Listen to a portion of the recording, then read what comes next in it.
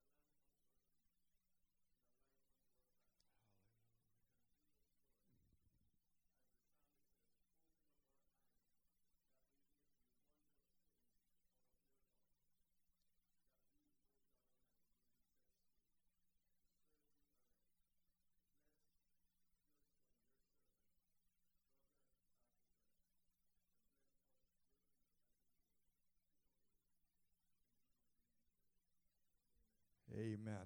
Amen. Now, this is probably a standalone lesson. I actually did this lesson, I want to say 3 or 4 weeks ago, I believe it was, and or I put it together. And so part of the reason behind doing this is that there are some difficult scriptures, some scriptures that are hard to, kind of hard to comprehend, hard to interpret or look at, or when you look at them, they set you back a little bit. And so the first scripture is probably the one we're going to cover the most tonight, but there's a few others as well. And so fortunately, the thing is, especially regarding this first scripture we're going to be teaching on, I have not had to apply this principle in a number of years.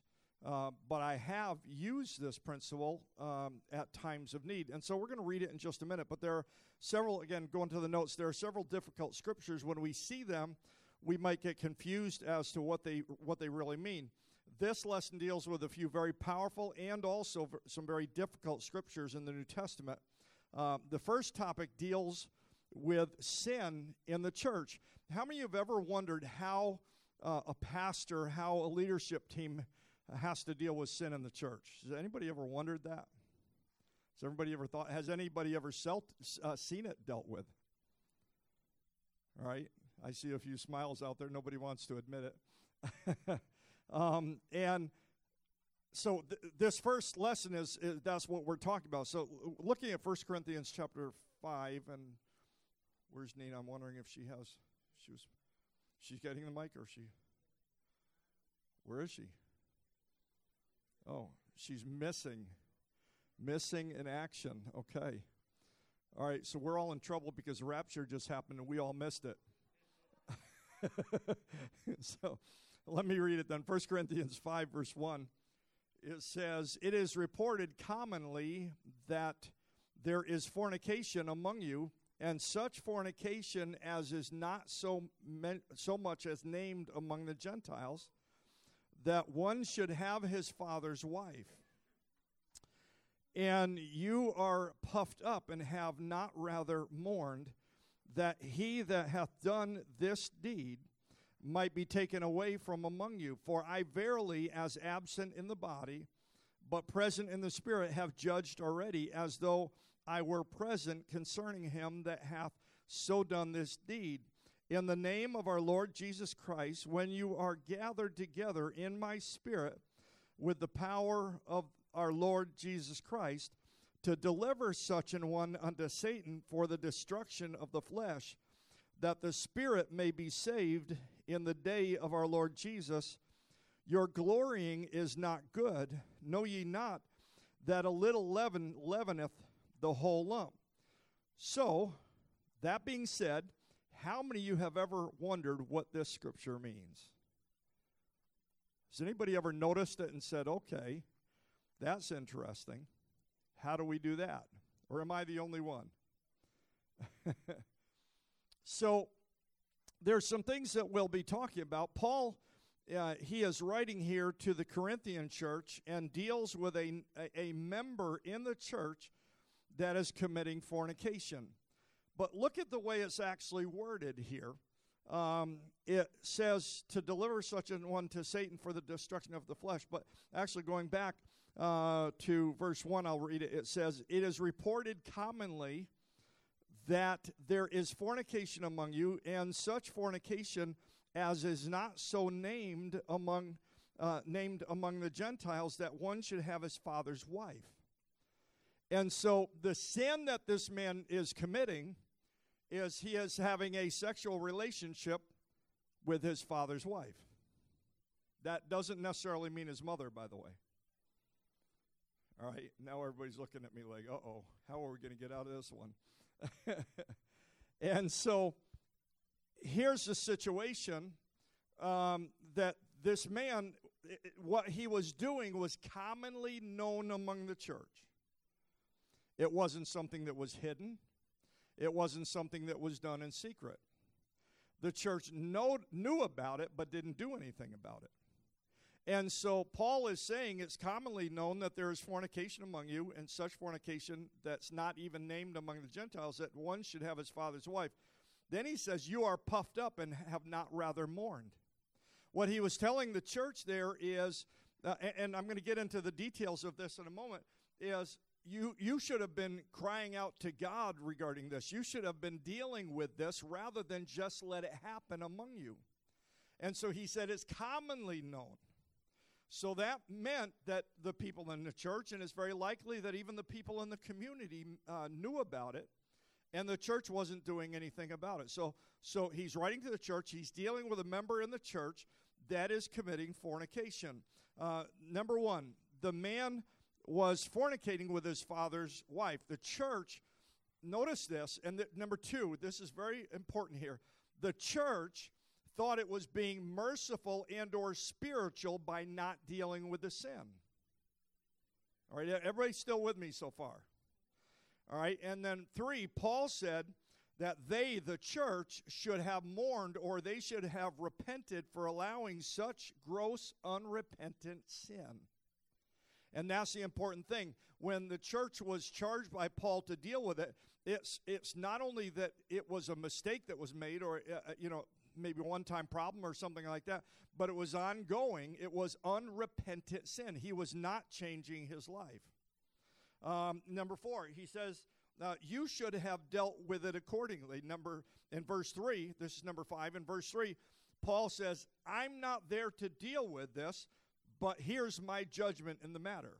He was saying, I am dealing with this just like I am there. I'm not there. He's talking about in verse 3, but here's my judgment in the matter. Verse 4, he says, next time you gather, verse 5, this is number 7, verse 5, deliver such an one to Satan for the destruction of the flesh, that the spirit might be saved in the day of our Lord Jesus. Now, everybody ought to get interested. He is telling the church, next time you gather together, we want you to deliver this man to Satan. Now, is anybody else interested? Or are you just glazed over like, what does that mean?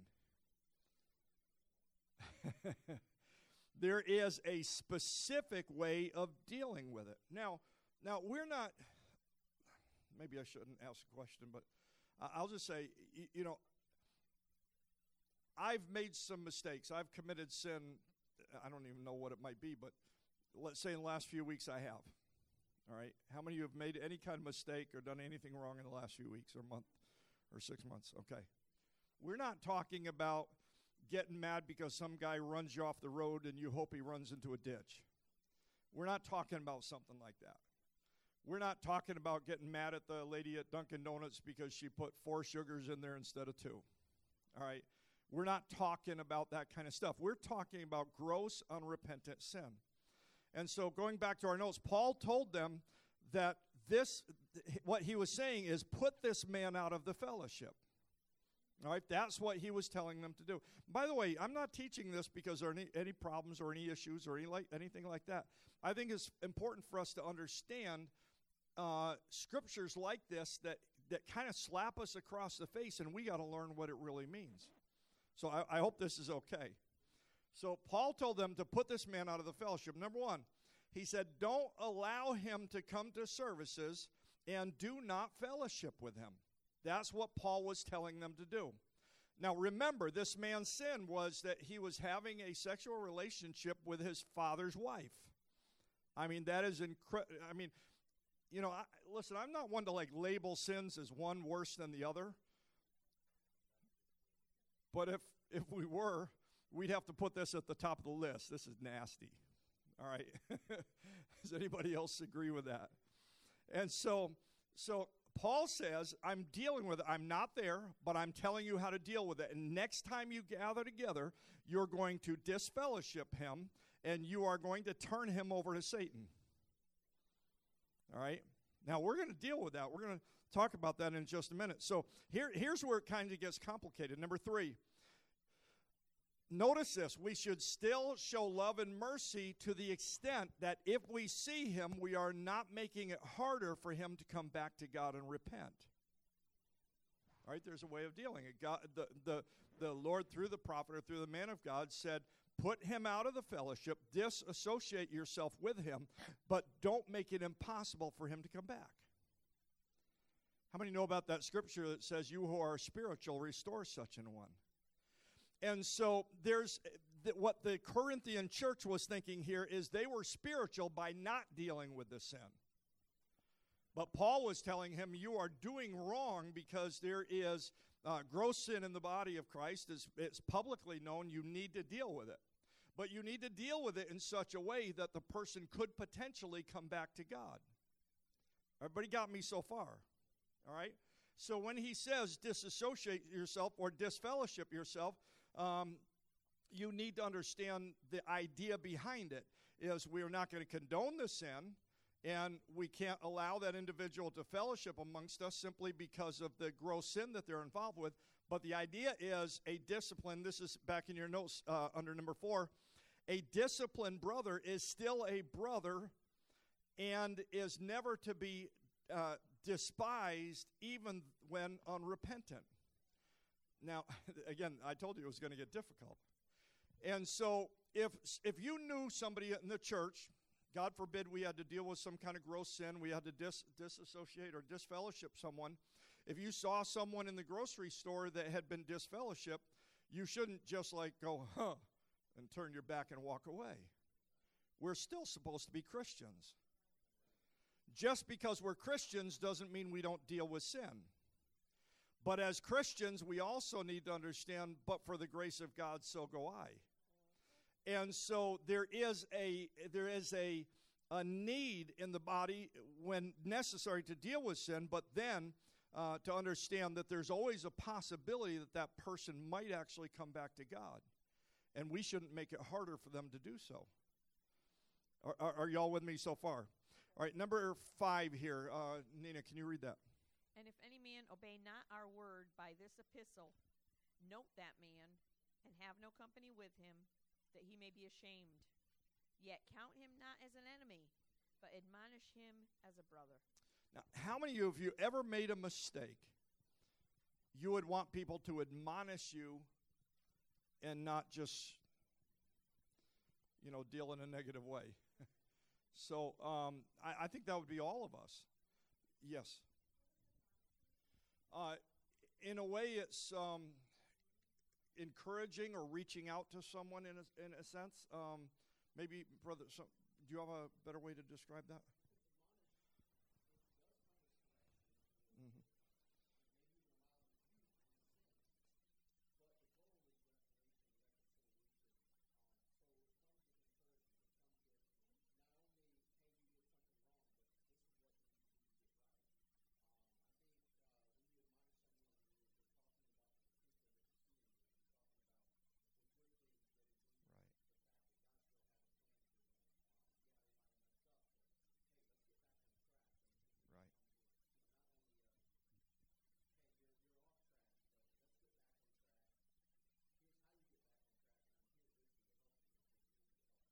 Right. Good. Yeah, I'm glad the way he described that. Did you?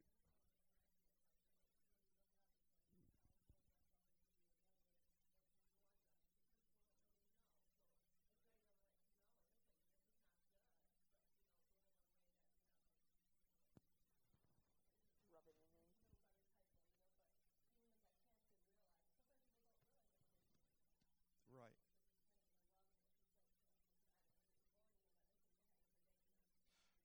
Right. And that's the case most of the time. In the case of this man, not only was it gross sin, but he knew what he was doing was wrong. The church knew what he was doing was wrong, and nobody dealt with it. And I'm going to get Brother Brown's comment here in just a second, but let's go back to Old Testament, to David. When he committed adultery with Bathsheba, and then he had her husband murdered. In other words, he murdered her husband to cover up the sin. He went along for a period of time. We don't know exactly how long it was, but God sent the prophet to David. He told him a story revealing the sin and that it was known to God. And then what did David do next? David didn't just puff up his shoulders and say, well, I'm king, I can do what I want to do. David fell on his face before God and got right. And that's the big difference between this man and David. David got right with God. This man didn't care. Go ahead.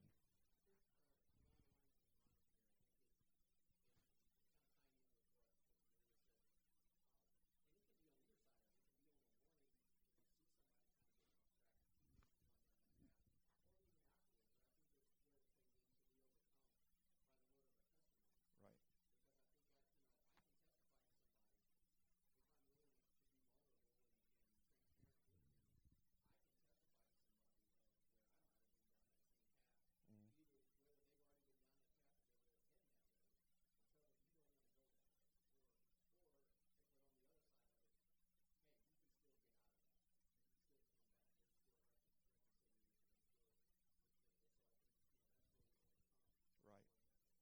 Right. Right. Excellent.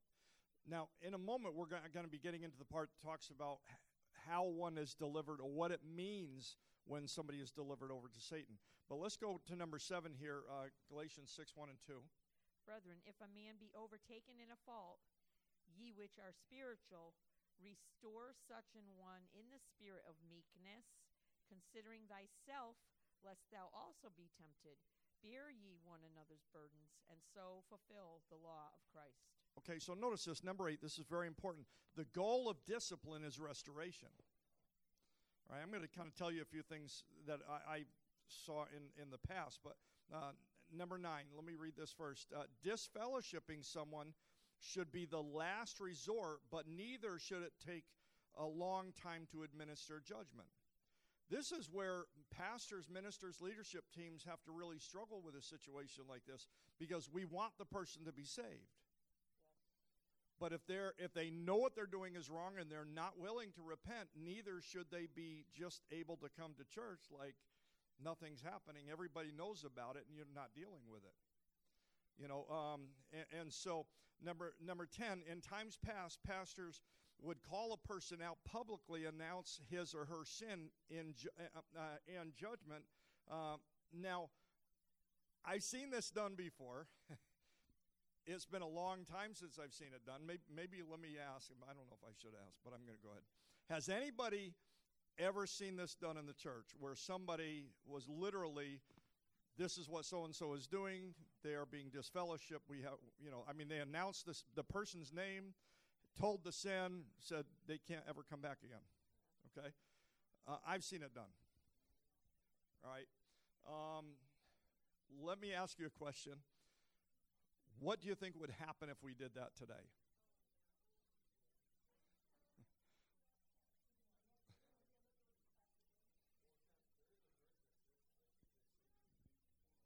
Mhm. Yeah. Right. Right. So, I'm going, back 15, 20 years or more, I guess. And I've seen it dealt with openly, publicly, the sin announced, the whole deal. Now, I'm going to tell you my personal feeling in a few moments, but think about it today. In our society, if we did that openly, publicly in a service like a Sunday morning, what do you think would happen? Come on, somebody's got an opinion on this. Carlos, did you have? That's what I was looking for. Sister Liz said it. We'd probably be sued. All right? They might not win, but the church would still have to spend probably tens and twenties of thousands of dollars to defend itself. So, does that mean we don't do this anymore? It's still done, but it may be done differently. So the concept is still the same. But, when Paul was writing to the Corinthian church 2,000 years ago, there weren't courts for them to sue somebody for saying something nasty to them, or nasty about them. Today, we're living in a society that is absolutely sue crazy, right? I mean, they'll sue you because you wore the wrong color suit if they don't like it, I mean, they'll sue you for anything and everything, okay? Brother Milton, do you have a comment?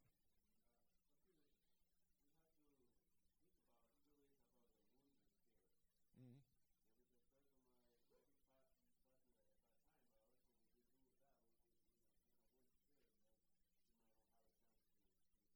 Sure, sure. Yes, sir.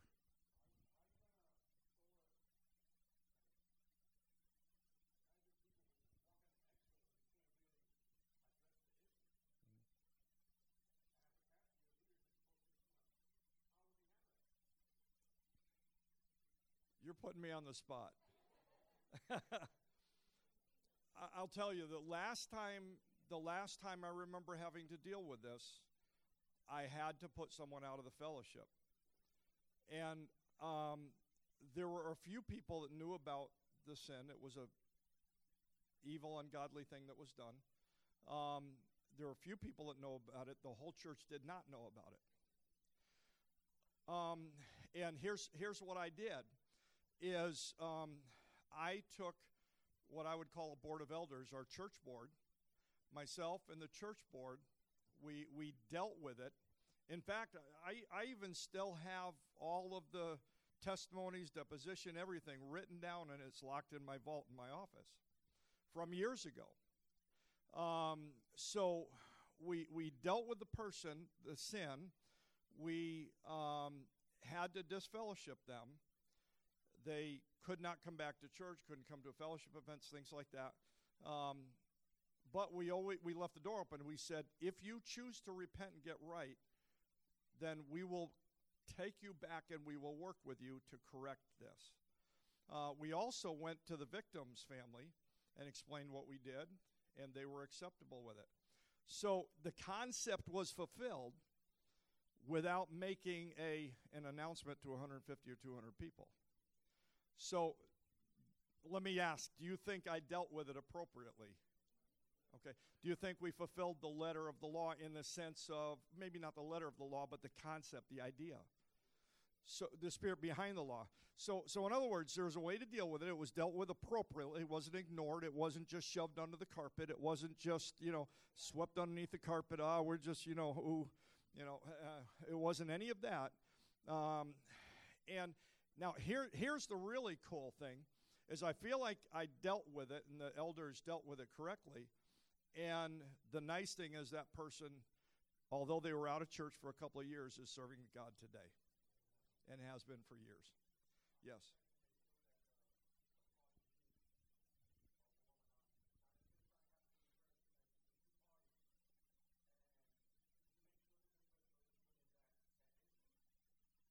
Yes, as much as possible.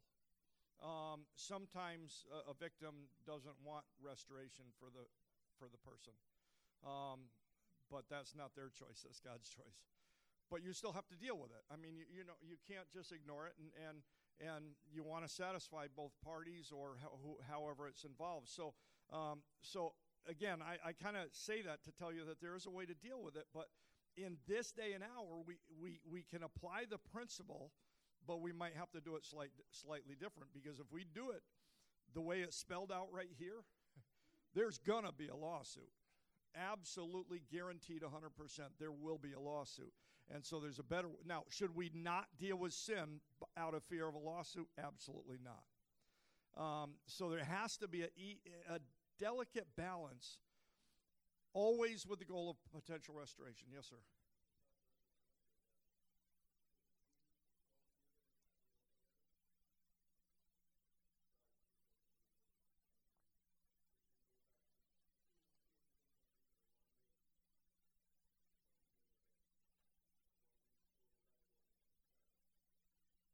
Taken. Right.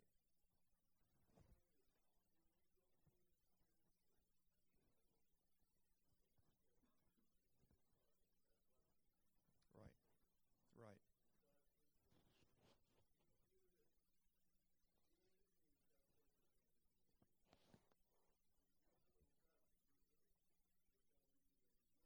Mm. Yep. Right. Go ahead.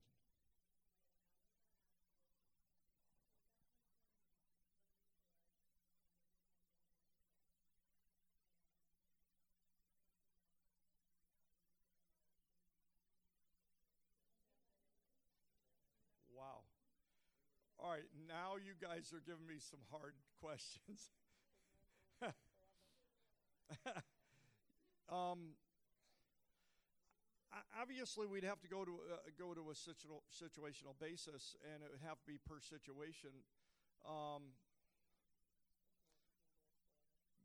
there are times when a person cries crocodile tears because they got caught, but they're not really sorry. And a person that's really sorry is going to change their life. A person that is not is going to fall back in the same situation. I think there does come a time where we have to say, that's it. You could go somewhere else if you want to get right with God, but you won't be able to come back here. In order to protect people, and that's the other thing that the church is charged with. We are charged with protecting the body of Christ, right? Imagine if somebody committed a sin against a child. Again, I don't want to categorize sins, but if somebody did something against a child, now we are charged as a body of elders and leaders to protect children, period. That's why we have all kinds of rules in place in our Sunday school classes and every two-person rule, the whole deal. If a child has to go to the bathroom, there's a certain criteria to do that. We don't just, have an adult walk into the bathroom with a child. There's ways of doing it so the child can relieve themselves, but we're sure that no adult is going to be abusing them when they're in there. And so, so to answer your question, Sister Liz, yeah, sometimes we have to make it permanent for the protection of others. But that's again, that's something that hopefully would never happen. Sister Veronica, I saw your hand.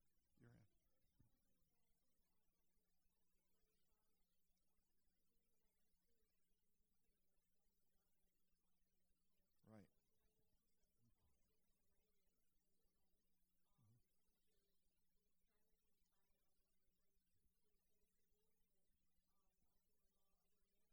Sure.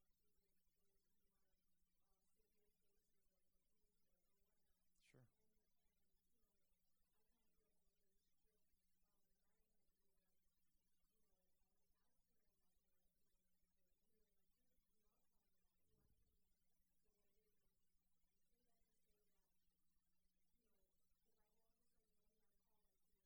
Mhm.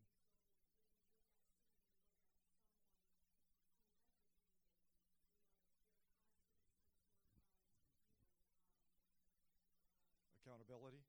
Right. Right. Sure.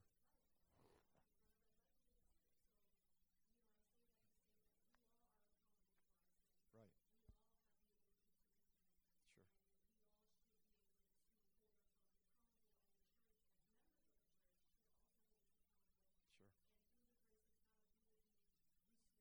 Sure. Sure. Right.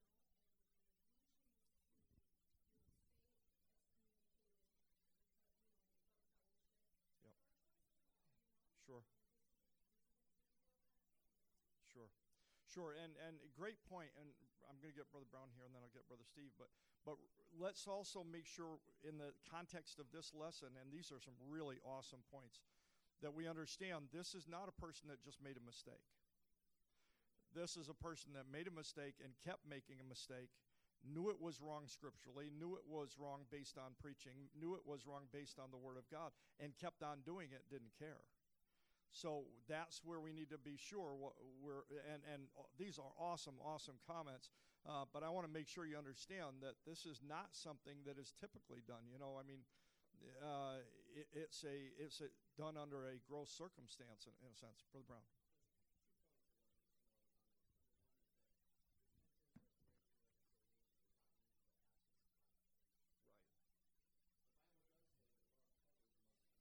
Right.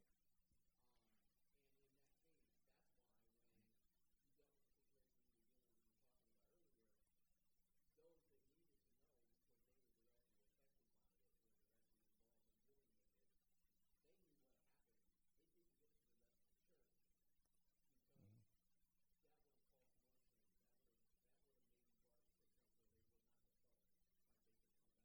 Mhm. Right. Sure.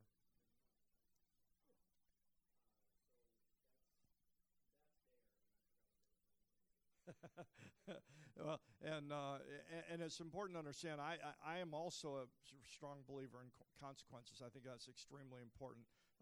If somebody, did something really ungodly and evil, and was maybe a Sunday school teacher, let's say, and you don't just give it a week or two and say, okay, go ahead and go back.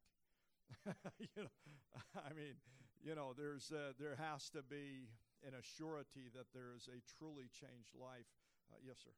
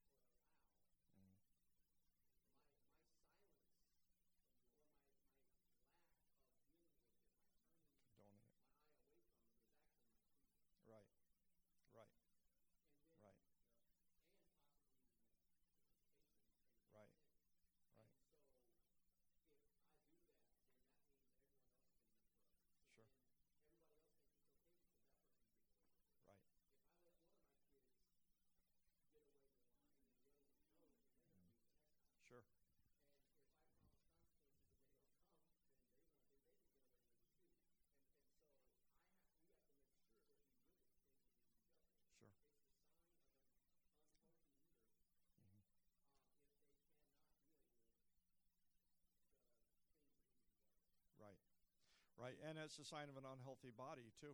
Right, right. Now, I want to talk about for a few moments the idea of what it means to deliver somebody over to Satan. Actually, Brother Steve, it's going to be quick because I want to jump into this.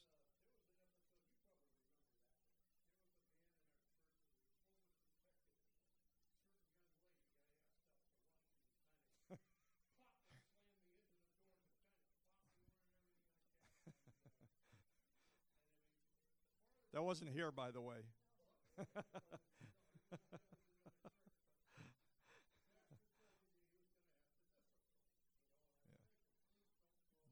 Yep.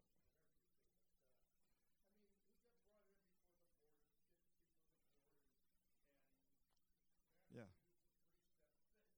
Yep.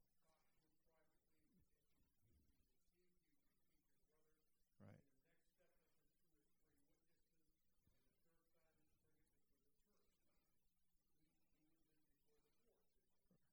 All right. I think that's enough. We got enough of the context of it. Yeah. So, yeah. So now let me get into scripture. In 1 Corinthians 5:5, go ahead and read that. To deliver such an one unto Satan for the destruction of the flesh, that the spirit may be saved in the day of the Lord Jesus.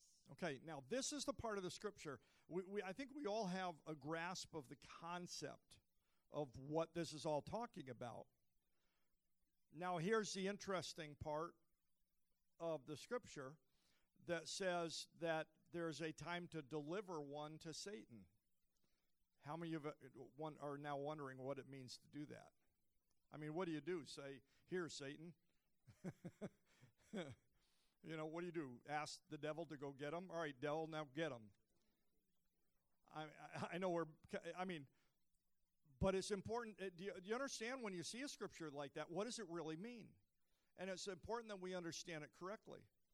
And so I ask a question here before I move on. What do you think it means? Of course, I answer it here, but Brother Brown?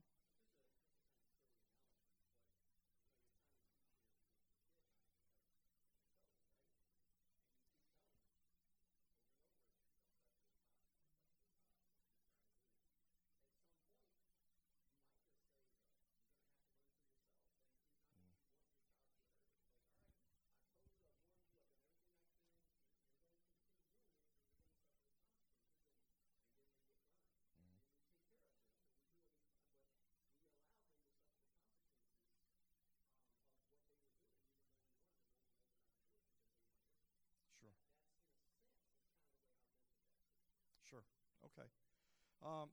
Awesome. Now, getting into the notes, it says the word deliver is a strong term indicating the judicial act of sentencing. In other words, it's a sentencing. It's a handing over to punishment. So the sentence passed on a sinning believer is to be given to Satan. Let me explain this. Paul excommunicated, and this is a different situation, Hymenaeus and Alexander, because of their continued and unrepentant blasphemy. They were pastors with a false gospel. He delivered them over to Satan that they might not be taught not to blaspheme. You see the scripture accordingly. So the meaning of the destruction of flesh, let's look at that. The result of such discipline is the destruction of the flesh, or destruction may refer to death. It is used frequently in connection with divine judgment on sin. But Satan has no power over the spirits of believers. When Satan attacked Job, for instance, he was only allowed to harm the man of God physically, but he could also destroy his possessions and afflict the body, but he could not destroy his soul. So here's the idea. I want to explain this to you. The idea is that the individual is out from under the spiritual protection of the Lord and the spiritual protection and fellowship of God's people. Here's what I want you to grasp. We are protected because of our fellowship with one another. We are protected because we are part of the body of Christ. It's almost like there is a constant umbrella over us because where two or three are gathered, the presence of the Lord is there, or he is in their midst. But you and this is, I want you to really grasp this concept. You are blessed simply because you are a part of the body of Christ. When somebody ceases to become a body of Christ, now they're out from underneath that umbrella. They're out from underneath that protection.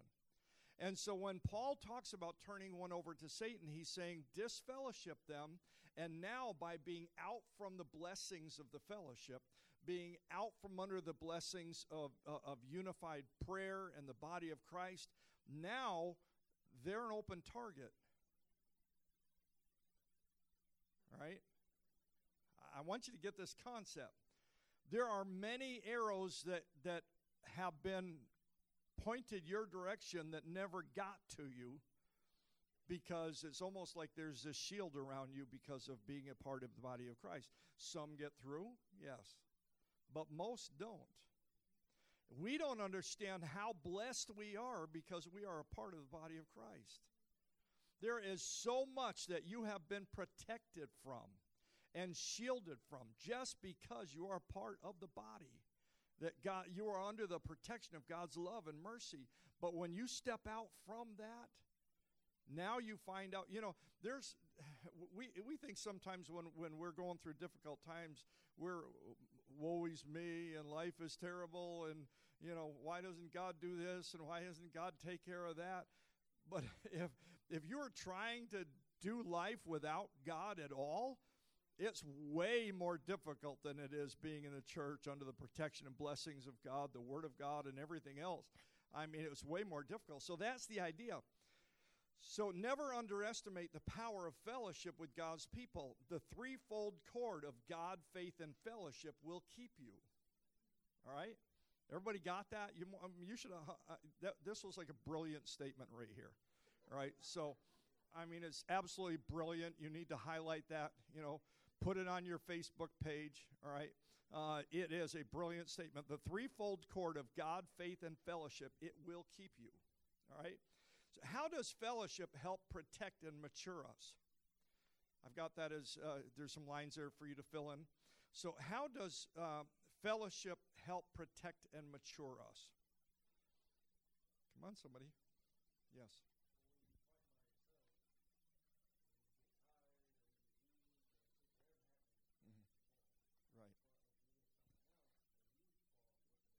They can lift you up. Excellent. Excellent. Excellent. Yes, Brother Andre. Mm-hmm.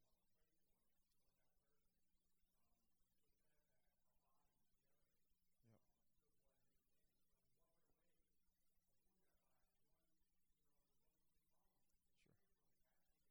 Sure. Sure. Sure. Yeah. I think it's done quite often. It's not always advertised, but for instance, I'll give you a couple of examples recently that I thought were absolutely awesome.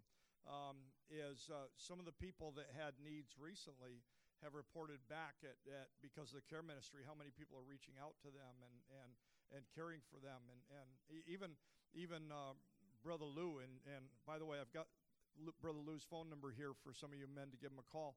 But some of you may not know this, but he was hiking the other day and he fell, and he crushed a vertebrae in his neck, and he broke some other vertebrae in his back. And so he's home. He's got, the collar around his neck, and he's, not feeling very good. So, but several of the men, or some of the men in the church have been calling and encouraging. That's what the body of Christ is about. And so even I'm going to pick on Brother Sam, but he called him today, and Brother Lou was all psyched because he got a call from Brother Sam. That's what we're for. That's what the care ministry does. That is what the body of Christ does. And so when we come alongside each other and raise each other up when we're stumbling, that's what the body should do. That's really, I can't stress that enough. I can't hammer that enough. The body of Christ is designed to heal itself. And I'll talk about that a little more. Brother Sam, you ought to comment? Mm-hmm. Yep.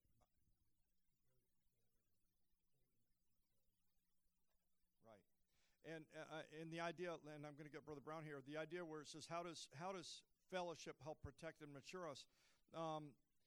Within the body of Christ, there are people that have been in the church for years and people that just are brand new in the church.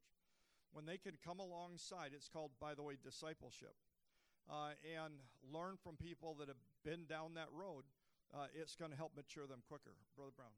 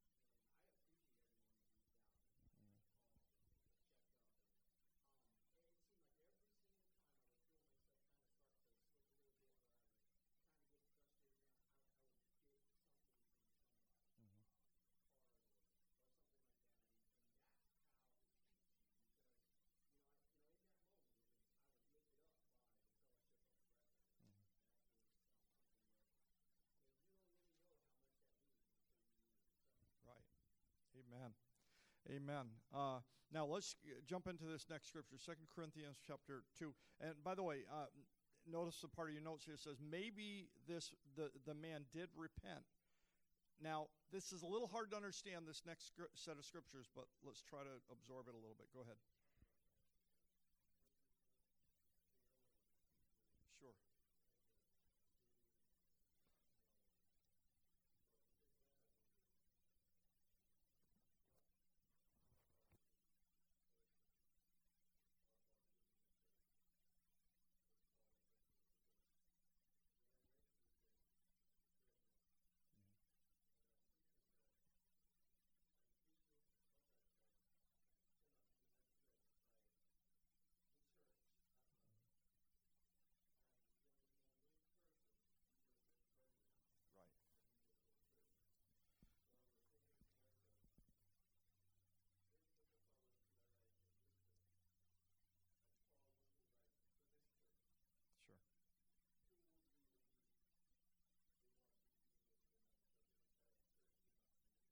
Sure.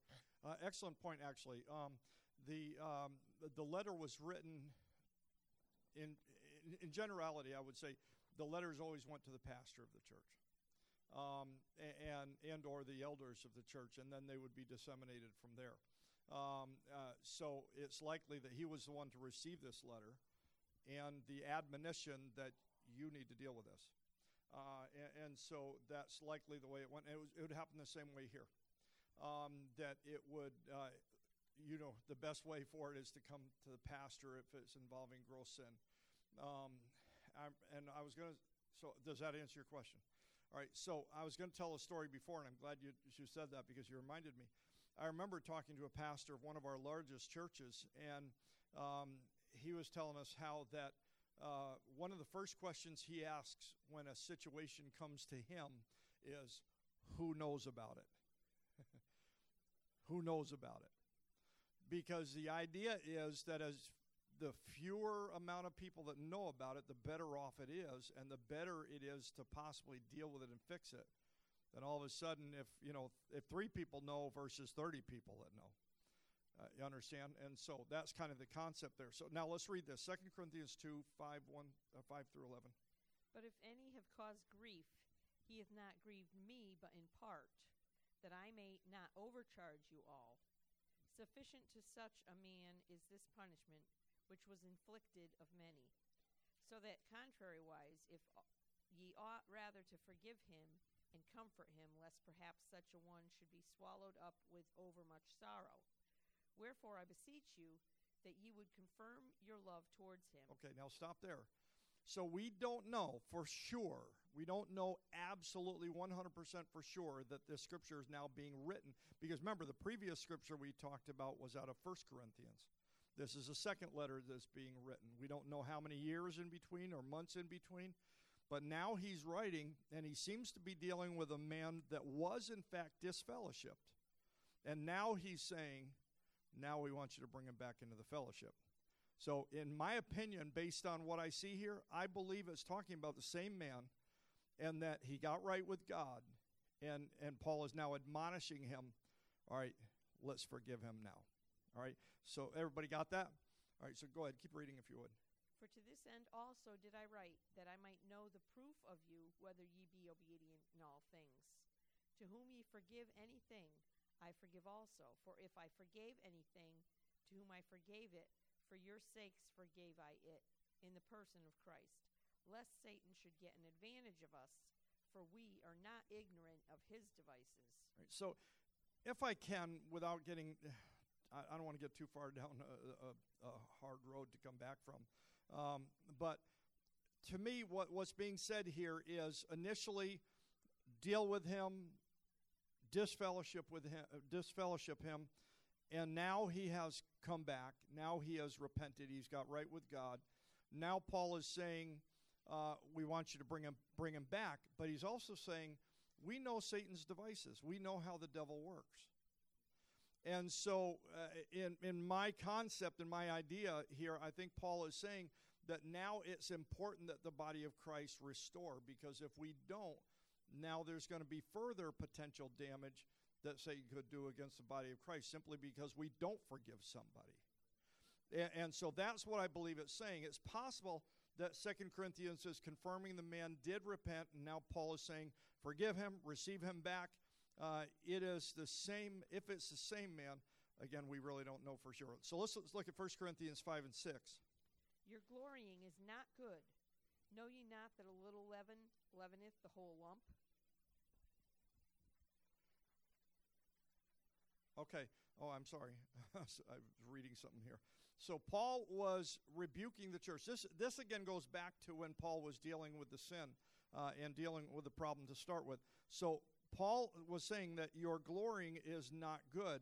Know ye not that a little leaven leaveneth the whole lump? So when it's talking about a little leaven leavens the whole lump, what is leaven in Scripture? Does anybody know? I hear yeast, sin.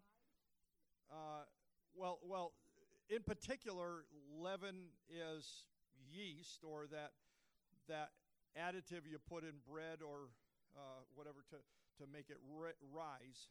It permeates the entire piece of bread. So, but it's scripturally speaking, leaven is a type of sin. So when it says a little leaven leavens the whole lump, what is it talking about? A little sin will affect the whole body, okay? So again, yeast is a type of sin. So sin will negatively affect us and the church. We all sin. None of us is perfect. Few of us can go a week without sinning some sort of sin.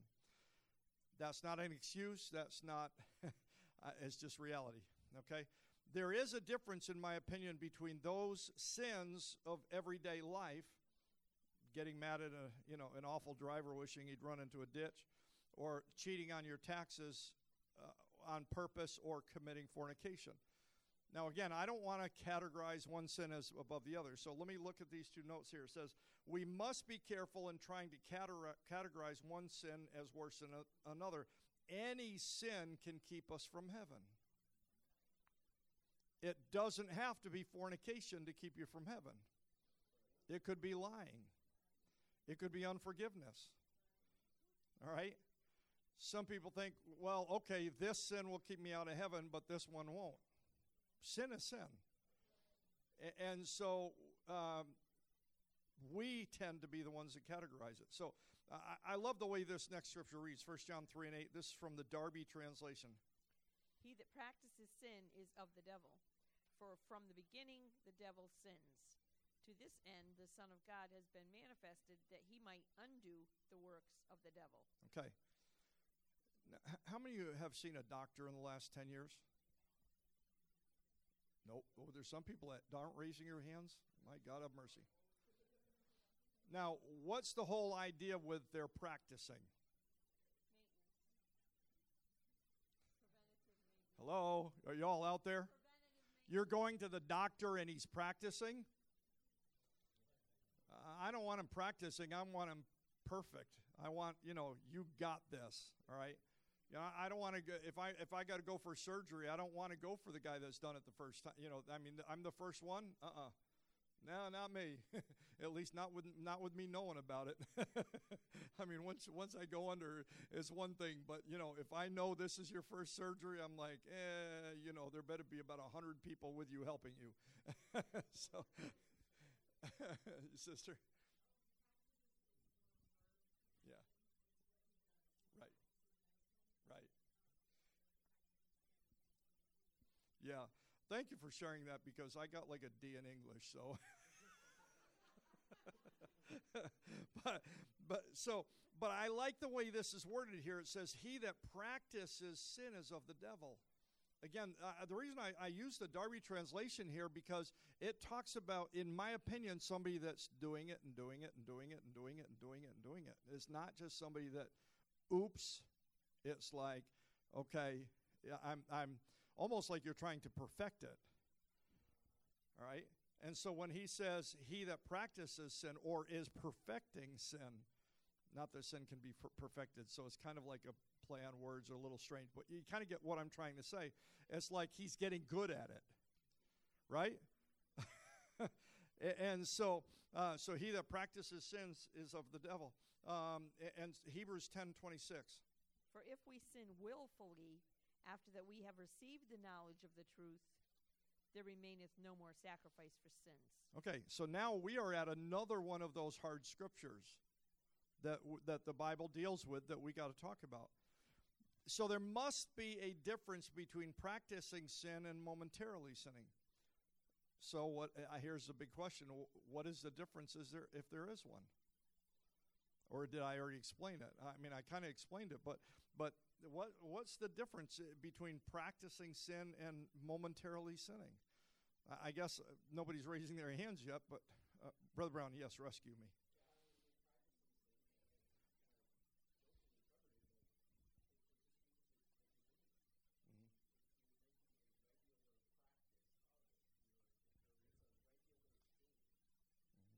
Right.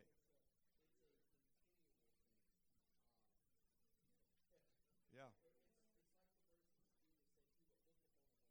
Right. Right.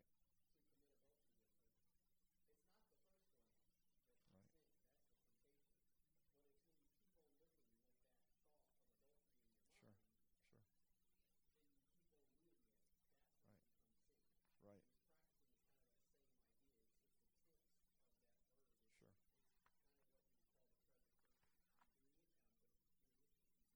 Sure. Yeah. And I like what Brother Vernon said, kind of like making a career out of it. So that's where we can understand this. Brother Kane. Mm.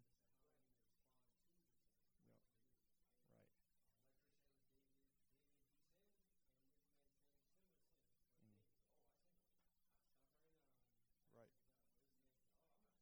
Right. Mm. Right. Right. Right. Right.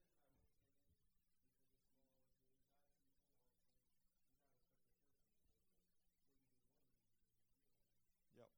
And to go along with that, one is a mistake, and the other is knowing what you're doing and not caring. More deliberate. Yes.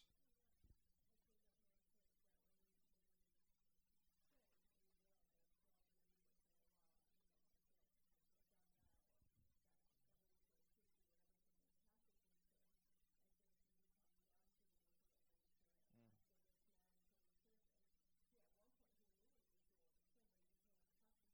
Right.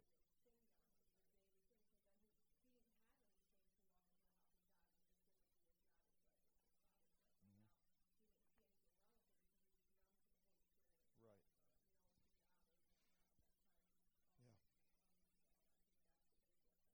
Yeah. Sure.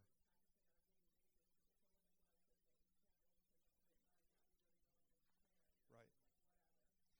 Excellent point. I'm hoping everybody heard that, and I see a couple hands. I want to get that. But that really was an excellent point too. It's like his conscience was seared over, and so let me kind of tell you a really quick story. when Wendy was in the hospital after she had the baby, I went to see Wendy and the baby, and I was there for a little while. And when I left, I was in the parking garage at St. Francis Hospital, and I'm driving around. And if you've ever been there, you're kind of driving around all the way down. Well, when you get down to a certain level, there was no sign telling me which way. At least I couldn't see it.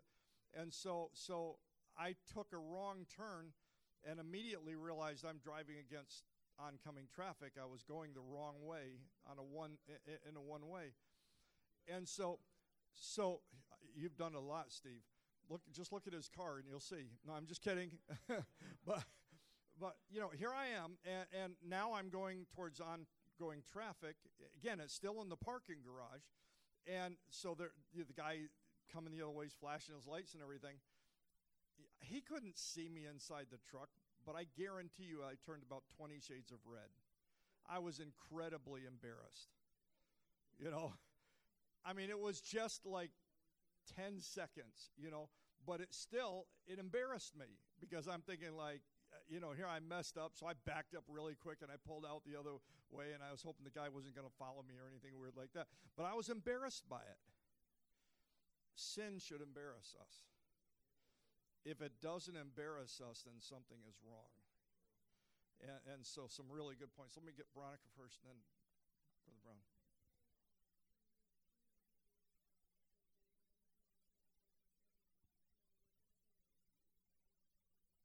Right.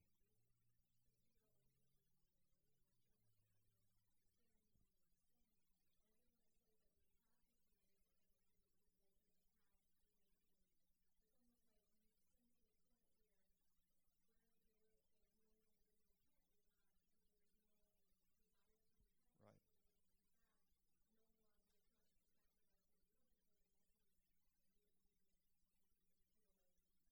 Sure.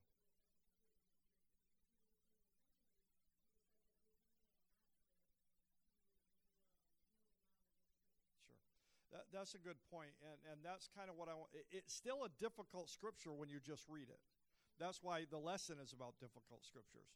It is a difficult scripture because the first time I read this, for if we sin willfully after we have received the knowledge of the truth, when I read that the first time, I'm like, what am I doing here then? I may as well just leave the church, because I've made mistakes since getting a knowledge of the truth. But that's not what it's talking about. It's talking about willfully. There's a difference between willfully and making a mistake or an error. Most of us, when we sin, probably, hopefully, every one of us, when we sin, it's not a willful sin. Sometimes it is, but most of the time it's not. And so that's the big difference. Brother Brown, did you have a comment?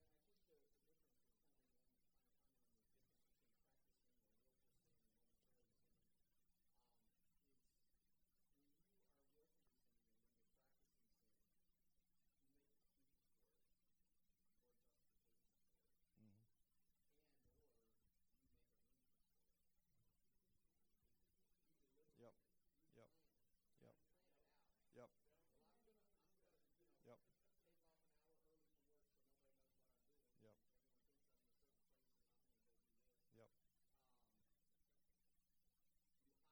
Yep. Yeah. Sure.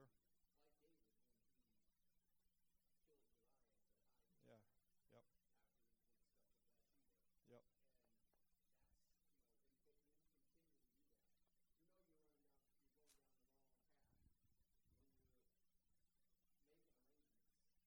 Yep. Yep. Let me give you a thought. I got a message that I'm working on, and it's about Moses. How many of you remember when Moses killed the Egyptian? Right? Look at that scripture sometime. It basically says Moses looked this way and that way. He looked all around and didn't see anybody. He buried the evidence. He buried the dead guy.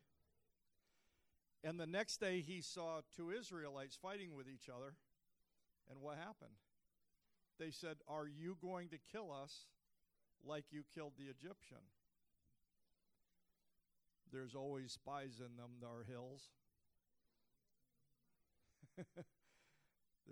Everybody get what I'm saying?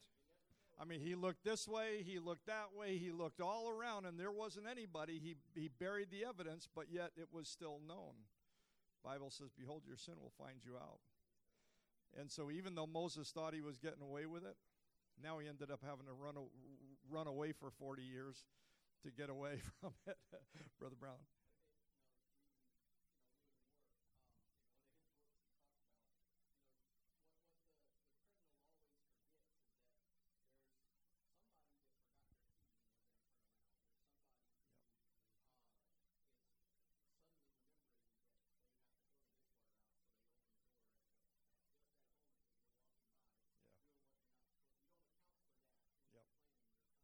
Yep, yep.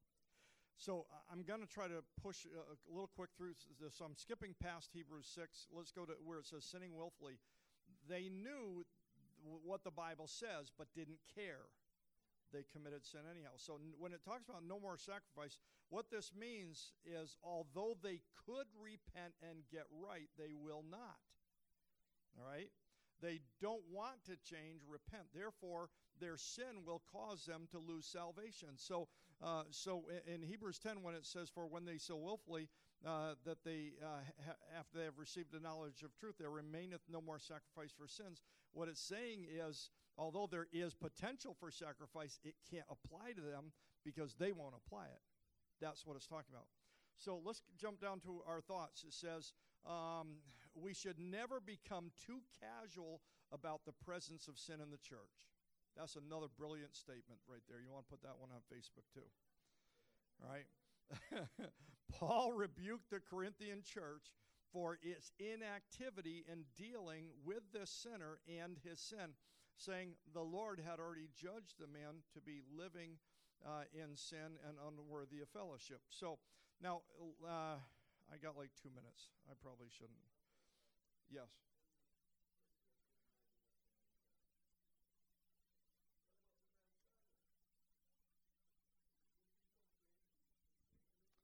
Oh, actually, you brought up a good point. I was going to say that. It's likely that the dad was dead.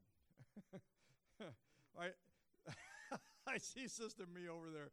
Oh, man. All right. Does everybody know what I was going to say Milton, but what Brother Vernon is talking about? Okay. All right. The man, going back to 1 Corinthians, the man committed sin against, with his father's wife, right? So here's the thing. I think what we have to understand is because they called it fornication, it was likely that the father was dead. It would have been adultery if the father was alive. Go figure that one. I'll let you Bible scholars figure that out. So,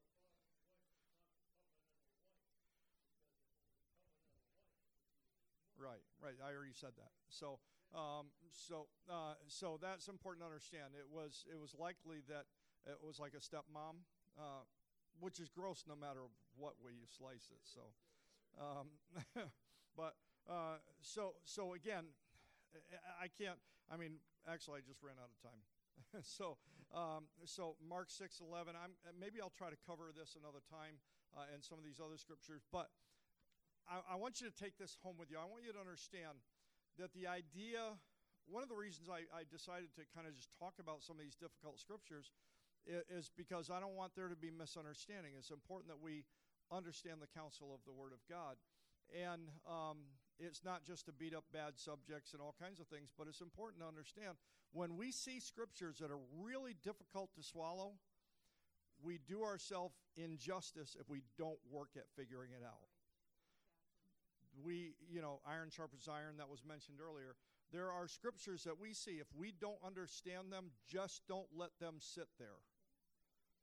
If you have to go to an elder or go to somebody that maybe has been around the block a few more times than you, then learn what it means. Don't just say, okay, well, I can't figure it out, bye. All right, it's important that we learn these things. All right? I hope the lesson was some of you got good laughs out of it, so that was good there. I hope it was okay. I hope you understand where I was coming from. Thankfully, based on 1 Corinthians, we haven't had to do that kind of judgment against sin for years, and I hope I never have to do it again. So, all right. Remember, tomorrow night is Spanish service. Remember that. Saturday is men's and ladies' prayer, and then the ladies' breakfast is going to be at Rebel Dog right up here in Farmington, a little closer. It's only 5 minutes up the road. Anyhow, God bless you. You're dismissed. Make sure you greet somebody before you go.